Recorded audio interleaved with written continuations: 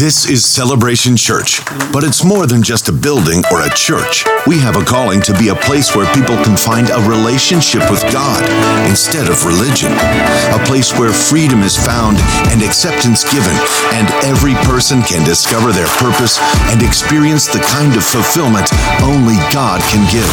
Together we will raise, lead, and empower a generation to change the world. Here, Jesus is famous, and all the glory goes to God. This is Celebration. This is our family. Welcome home.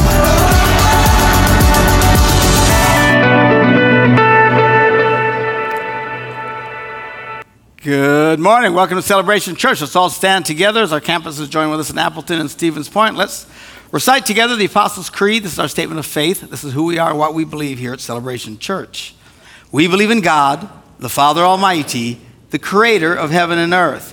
We believe in Jesus Christ, his only Son, our Lord, who for us and for our salvation was conceived by the Holy Spirit, born of the Virgin Mary, suffered under Pontius Pilate, was crucified, died, and was buried. He descended to the dead, and on the third day he rose again. He ascended into heaven and is seated at the right hand of the Father. He will come again to judge the living and the dead, and his kingdom will have no end. We believe in the Holy Spirit, the holy Christian church, the fellowship of believers, the forgiveness of sins, the resurrection of the body, and the life everlasting. Amen. You may be seated. Good to have you with us this morning. And I want to give a shout out to our Appleton campus this morning. They are meeting for the first time at their new location at Einstein Middle School. Say, what happened to the other place? They sold it out from underneath us. That's what happens. But anyway, so they have a new location, and I hear it's really a great facility. And there's a new opportunity to reach people in a new neighborhood, so all good for that. And I want to remind you again, as you saw on the news there, about our recurring giving. We're asking people to become recurrent givers. Now, you just go online, use the app or whatever, ask people out there how to do it, and say, I'll give X amount of dollars a week or a month to the church. And it just helps us to set our budgets and stuff, so we're not just kind of guessing. Also helps us if the weather goes nuts. Can't imagine that. But and we have to cancel a service or something in the winter. Last winter, you remember, was quite the slam. So we're trying to do this kind of stabilized thing so that we're not open targets for bad weather and those sorts of things. Anyway, all righty then. This morning I want to read to you from Matthew, the 19th chapter, verse 26. Oh, by the way, I also want to remind you about the date night coming up. She said it's all new content, and they showed video of all the old content, so I'm not sure what that's all about. But it's not the brain thing, okay? It's something else. And the truth is, when they say all new content, they're talking about everybody else who's never heard me. Most of you heard all my rambling at one point or another. But it's still going to be fun and a great night. And what's really good is an opportunity to bring somebody with you who doesn't normally come to the church. So many people that come to Celebration Church have been introduced to this church through these events, for these couple nights and stuff. And so find some friends, bring them with you, bring a neighbor, whatever. Okay, this morning reading to you from Matthew, the 19th chapter, verse 26. Jesus is talking to his disciples, and they were just discussing something. They thought, oh, well, this is impossible. How are we going to do this? And Jesus looked at them and said, with man, this is impossible. But with God, all things are possible. This morning I want to talk to you about walking in the land of possibilities and getting away from the constant land of impossibilities. One of the nice things, great things about being a Christian and walking with Christ in your life is that suddenly you start to experience more and more the land of unlimited possibilities. Without Christ, negativity kicks in and everything is impossible. And the truth is, for a lot of Christians who aren't paying attention, the faith that they have in them starts to wane, and they start living in the world of the impossible. Everything's impossible. They're like Eeyore, everywhere they go, there's a cloud over their head. Oh, bother, Can my marriage get better? Oh, it's impossible. Can my children not be demon-possessed? That's impossible. Can I actually get along with my in-laws? That's definitely impossible. Can I get better finances in my life? No, that'll never work. And then you start getting negative, and everything's constantly in the land of it's impossible, impossible, impossible. Even people of faith, because they allow their faith to kind of snuff out. But you want to walk in the land of unlimited possibilities. And I love living in this land. You say, now, do you get everything that you want in life? Nay, nay, I say unto thee, nay. But I have learned to live with continual optimism because I've seen over and over, and if you really work on your faith, you will start to see stuff happen that really would have been impossible, but for the hand of God walking and moving in your life. And that's where you want to get. So how do you get there? Now, in Luke, the 17th chapter, the apostles came to Jesus, and they're seeing him do all kinds of amazing things that no one would have ever thought was possible. And he was making it all possible. And he was challenging them also to step up and to believe great things. And finally, the apostles came to him and said in verse 5, the apostles said to the Lord, increase our faith. You ever feel like that? You know so much is possible, and it feels like you just can't get there. Lord, increase my faith, increase my faith, increase my faith. Now, we're going to see that he doesn't do that. Usually they come to Jesus and he would, speak something positive for them. But in this case, he does not increase their faith. Doesn't say anything about increasing their faith. In fact, what he says is, look, guys, if you have faith as small as a mustard seed, I don't know if you've ever seen a mustard seed, but it's like a grain of sand. It is one little itty bitty seed. He says, you have faith as just a little piece of sand. You could say to this mulberry tree, be uprooted and planted in the sea, and it would obey you. Wow, that's pretty intense. You mean if he says, if all you have is so much as just that little grain, you start to live in the world of unlimited possibilities. Now, notice Jesus did not increase their faith. The answer isn't to have more faith. The answer is to cause the faith that is in you to thrive and be healthy and to be purified and strengthened. It's not about needing more faith. Well, Pastor, I just need more faith. No, you don't. You have all the faith you need right now.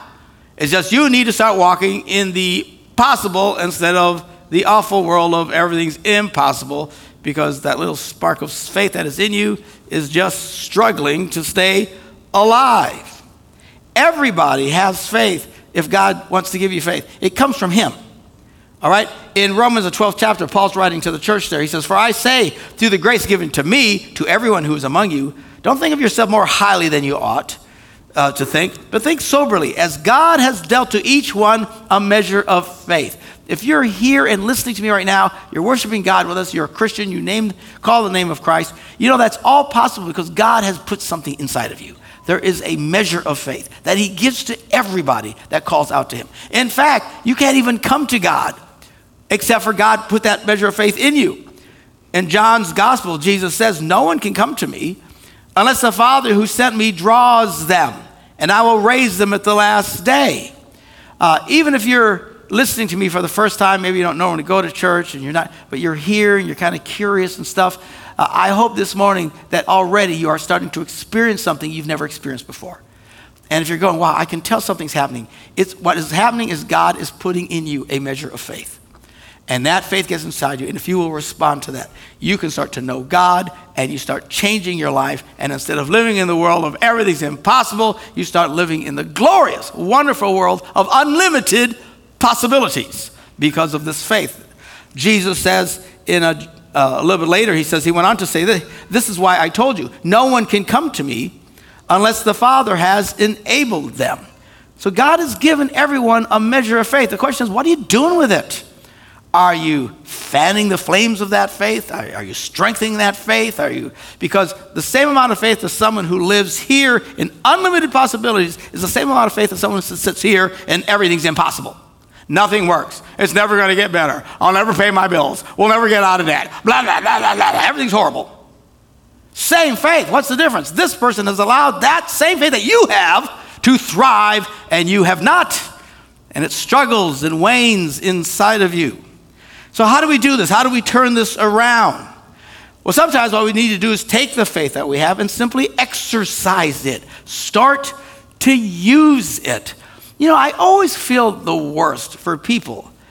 Some people, they've been Christians for 20, 30, 40, 50 years, and they've never really used their faith for anything. And then something bad happens to them, which is almost inevitable for everybody, right? Something goes wrong somewhere, and it's the first time in their life they've ever had to be challenged to use their faith, and they just bawl and cry and collapse like a deck of cards. And, you know, we'll be there for you. We'll hug you. We'll cry with you. We'll encourage you and stuff like that. Those are the people I feel sorry for. I don't feel sorry for the people who are going through great trials and tribulations, but have learned to use their faith. Because this is not untested territory to them. They know how to pray. They know how to trust God. They know how to live in the unlimited world of unlimited possibilities. They have struggles. We also pray for them, but it's just different because they have a strong faith. They have not let that little spark of faith in them fall asleep and go out. I always feel bad for those who haven't had a chance to use their faith. And I encourage people, trust God right now. Trust Him for even the little things in your life. Pray about stuff. See what happens. Because God will start answering your faith and you go, whoa, that's kind of cool. Then, oh, that's kind of cool. And all of a sudden you start moving away from blah to oh, and everything's light. Because you know you've experienced this. God answers prayer and it changes you. Man, you don't want to be trying to really trust God for the first time in your life if your car spins out of control and you're sitting on the edge of a cliff, and if a bird lands on it, it's going to tip and you're going to go down to your death. This is not the first time you should learn how to pray, all right? Because chances are you're not going to pray right anyway. You're just going to sit there and freak out and scare off all the birds, all right? Don't wait till the bad happens in your life before you trust God. And again, if that's you, we'll be here for you.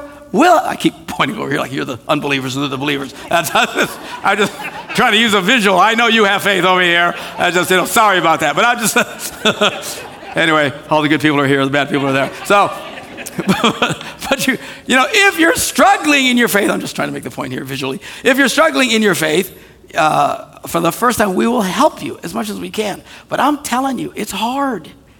It's hard, and everybody's going to have something. Isn't that good news? Jesus gave us a wonderful promise. He said, in this world, you will have tribulation. Isn't that a wonderful promise? See, but he says, but be of good cheer. I have overcome the world. And if you've learned to overcome the world, when trouble comes, you don't freak out. Now, nobody likes trouble. I don't like trouble. I don't even like cold French fries. I don't like to be inconvenienced in any way whatsoever. But I have had my fair share of trouble, I promise you. But when it happens, I don't collapse. I just go, here we go again. Let's trust God, right? And you think you're not going to have any, you think you get through one problem and then everything's going to be fine? No. You got to expect, just as soon as you go through one problem, he'll be coming round the mountain when he goes. And then it'll happen again. Someone will happen. He'll be coming round the mountain. And then you should be waiting. There should be something happening right about now, You get used to it. Whereas the people over here, again, not you literally, but the people over here, something happens. I can't believe something. And they just collapse. Man, don't live like that. Exercise the faith that you have so you can get out of the impossible into the unlimited possibilities. I'm reminded of David. David, this young man who takes on Goliath. You all know the story, right? So David is young. We don't know how old he is. We're guessing 16, maybe 17. Some said maybe 15. We know because he wasn't in the army. And once you became a man and strong enough, and that would happen, 17, 18, then they would pull you in to fight battles. Well, Israel was in this big confrontation with the Philistines. They were bad news. And the Philistines were gathering, and all the Israelites gathered, and they got on one hill, and the Philistines were on the other hill, and every day they'd get out and go, rah! And then they break for lunch and do it again later. I mean, it's just every day. Nobody did anything. This goes on for like 30, 40 days, whatever the story is. It's hard to imagine that every day they would gather, scream and yell at each other, and then break, and then come back and do it again the next day. Well, the king is getting really frustrated. Something has to give, and the pressure's building. You've got to feed all these people and take care of all these people. We're 30 days into this nonsense, and nothing's happened. Your supplies are going to go bad. Something has to give. And David is coming to visit his brothers who are in the army. So we know that David is not. What does David do? He takes care of the sheep. That's his life. Isn't that a lot of fun? All day long. His whole experience is bah, bah. That's it. You think your life stinks. His literally stunk, okay? Hanging out with sheep all day long. And he comes and he sees the standoff, and he sees what the problem is. On the Philistine side, every morning this guy would come. He's like 9 feet tall. He's a big yo mama dude. And he's got a separate guy just to carry his armor and stuff. I'd hate to have that job. But he's a big guy. He'd come out every morning and go, come on, let's make this easy. You send one guy, I'll come out, we'll fight. Whoever wins, then everybody else surrenders. And of course, nobody wants to take this guy on because he's so big. Well, David comes to visit his brothers, and he brings some supplies, and he's, what's going on? And he sees this big yo mama dude come out and threaten all the Israelites. He goes, somebody go kill him. Just go kill him. Why? Because he lives in the land of unlimited possibilities. Everybody else is over here. It's impossible. He can't do it. No one can do it. And David's like, what's the deal? Go. I said, shut up, man. Oh, go, shut up. His brothers were getting it. And David's like, I'll go get him. I'll kill him. And someone overheard this guy saying, I can kill him. And he says, man, Your Majesty, we heard someone over here, they think can get him. Oh, really, go get him. And here comes a scrawny kid over. What are you doing here? I can get him. Let me go get him. He said, what makes you think you can do this? Well, David answers, we read about it in the record of 1 Samuel. He says, your servant. In other words, they wouldn't say, I can, because that was arrogant. America, everything's I, but back then, so you're more humble. Your servant, meaning me, I've killed both the lion and the bear. So he tells a story. He's watching the stupid sheep. Bah, bah. A bear comes and grabs one of the lambs and is going to eat it. Now, if it's me, I'm saying, you want fries with that? Because I ain't going to do nothing about it. Eat the lamb. I got all kinds of lamb. What's one less lamb, right? Well, David gets mad. He goes after the bear, bangs on the bear, and he kills the bear and saves the little bear. Well, he's feeling a little confident now. I'm a bear killer. That's what I do. I could take the bear. He tells another time, a lion comes. Now look, you don't mess with lions. You mess with lion, you wind up dead. But a lion comes to take the lamb. I'm thinking, have a great lunch. But no, he goes after the lion, gets the lamb away from him, and winds up killing the lion.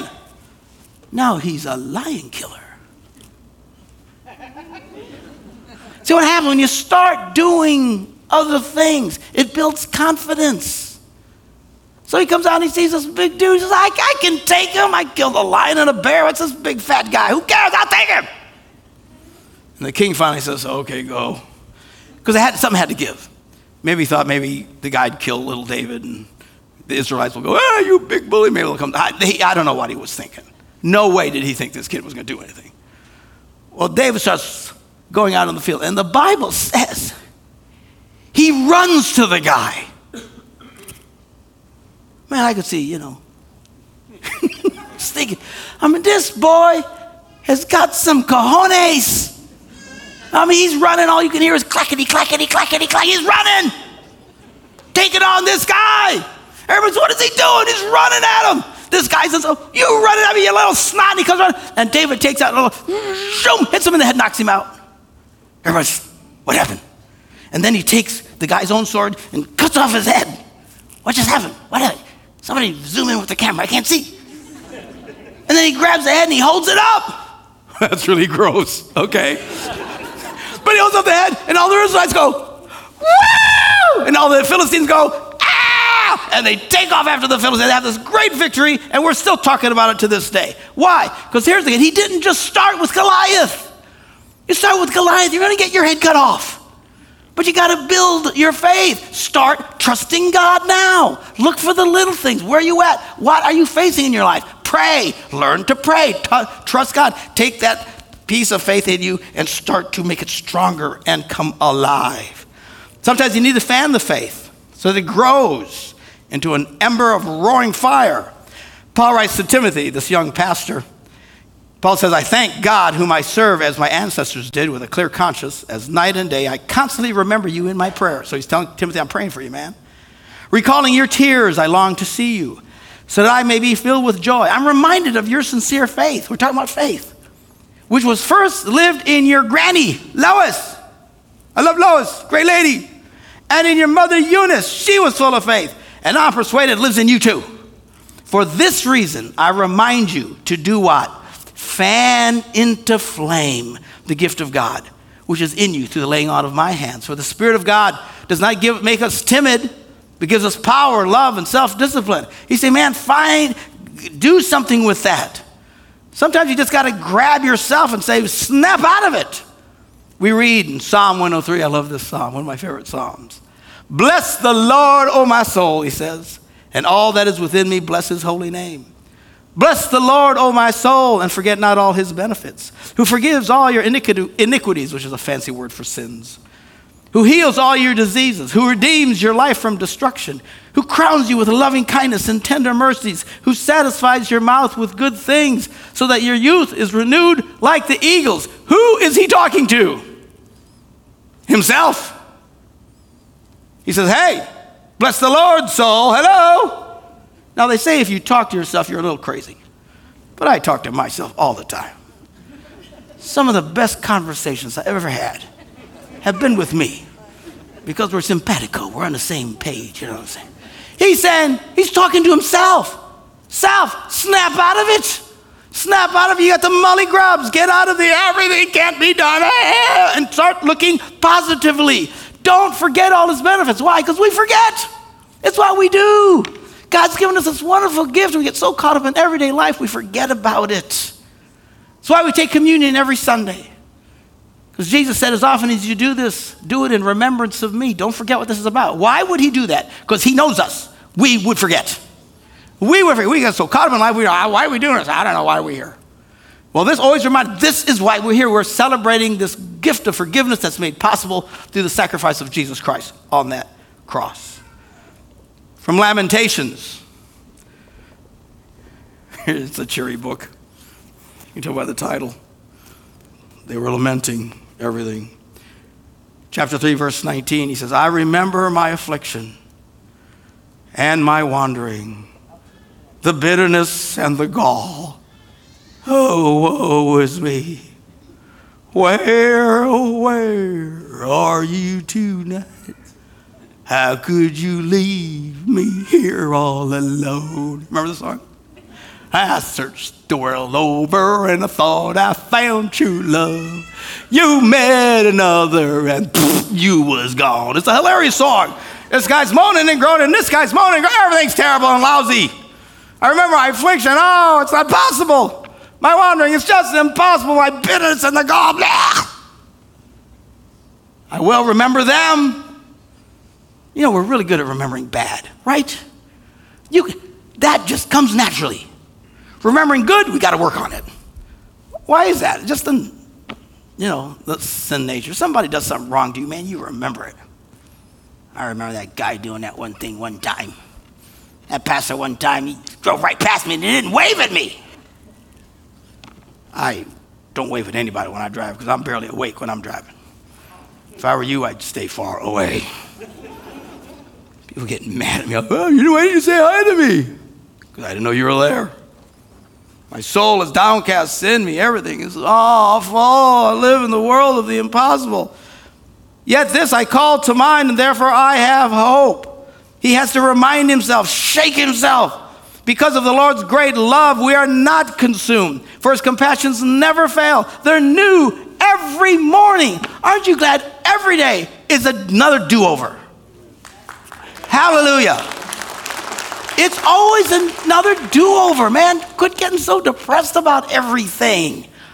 If you don't get it right today, I got good news. You got tomorrow. That's how I live. The Lord's mercies are new every morning. Great is your faithfulness. I say to myself, here's another guy talking to himself, the Lord is my portion, therefore I will wait for him. It's amazing how many people in the Bible talk to themselves. So you just got to talk to yourself. Say, hey, self, snap out of it. Let's go back to where we were. The apostles came to Jesus and said, Lord, increase our faith. And he replied, look, if you have faith as small as a mustard seed, you can say to this mulberry tree, be uprooted and planted in the sea, it will obey you. He said, you don't need more faith. You don't need more faith. You need to do something with the faith that you got. And then he starts talking about something that seems like he just changes channels, like somebody's sitting on the remote. You ever do that? All of a sudden, what happened to the show? What happened to the show? And I'm sitting on the remote and it's randomly flipping around. But he's not randomly flipping around. He's very intentional. Because right after he says that, he says this. Suppose one of you has a servant plowing or looking after the sheep. Will he say to that servant when he comes in from the field, come along now, sit down to eat? Now here's what's really interesting about all of this. This is a picture of the cultural differences of Bible times versus our times. Some people have a real hard time seeing this. Some people get real anal about some things in the Bible. They can't see that some of the things in the New Testament are from a cultural perspective, okay? People say, well, Paul said women shouldn't have any role in the church, whatever. They got their things, some of the weird things that Paul said. Why would he say, women should wear a hat all the time? We don't do that stuff anymore. Why? We don't live in that culture. There are parts of the world that still do.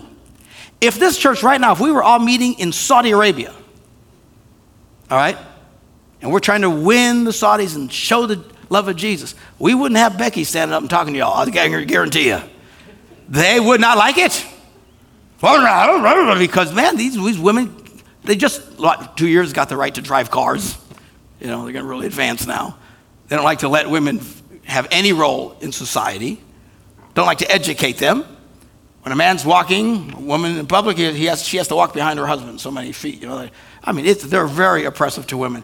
But the Bible doesn't try to fix everybody's culture. It's trying to fix our hearts.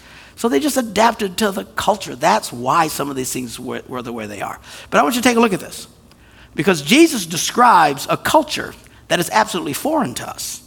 He says, you got a servant who has to work all day and come, would you say, man, sit down and have a rest?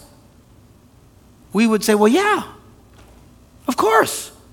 But the implication is, no, you don't do that. Very different than the way. It's not that they were mean, they had such a system of status and the economic world that you came from. If somebody was beneath you, you didn't even talk to them. This is the culture that the Bible was written in, and even the New Testament 2,000 years ago. It's just a different world. So he's saying, would you have him take the rest? We'd say, well, yeah. The answer is no. Wouldn't he rather say, dude, make me something to eat. Get yourself ready. Wait on me while I eat and drink and chill out. And after that, you can get something to eat and drink. Would you do that from us? No, you wouldn't do that. That's horrifying. Man, you work for me. I hire you to do a job. You do a good job. I'm going, man, thanks. Thanks. Maybe even give you a tip. They didn't tip. No tipping. Now you should tip. Don't be so cheap.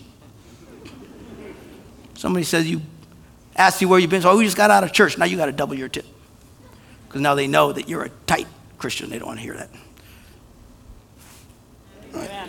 Don't get up and leave $1 and let them know you just went to church. Don't be that cheap anyway. Be nice. But in this culture, you didn't tip. Absolutely not. This is horrifying to them. He's talking to them. Would you have a guy sit down after he's working? Well, they go, no. Wouldn't you say, dude, make food for me, let me relax, and then when I'm done, when I'm happy, then you can get something. Wouldn't you do that? And they would all, well, yes, of course. Not in our culture. But that was the culture in which they lived.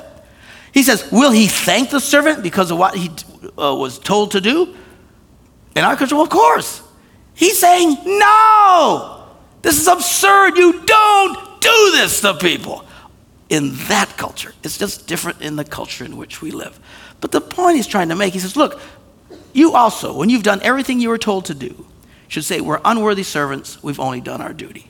You want to increase your faith? He says, get out there, serve people, be a good servant, be kind to people, volunteer, give some money, do something. Don't just sit there and drift off into nothingness, because that little spark and faith in you is going to barely be alive. You want to do something impressive? Serve. Now, I promise you, if you volunteer and serve at this church, we are going to thank you. But that's Western culture.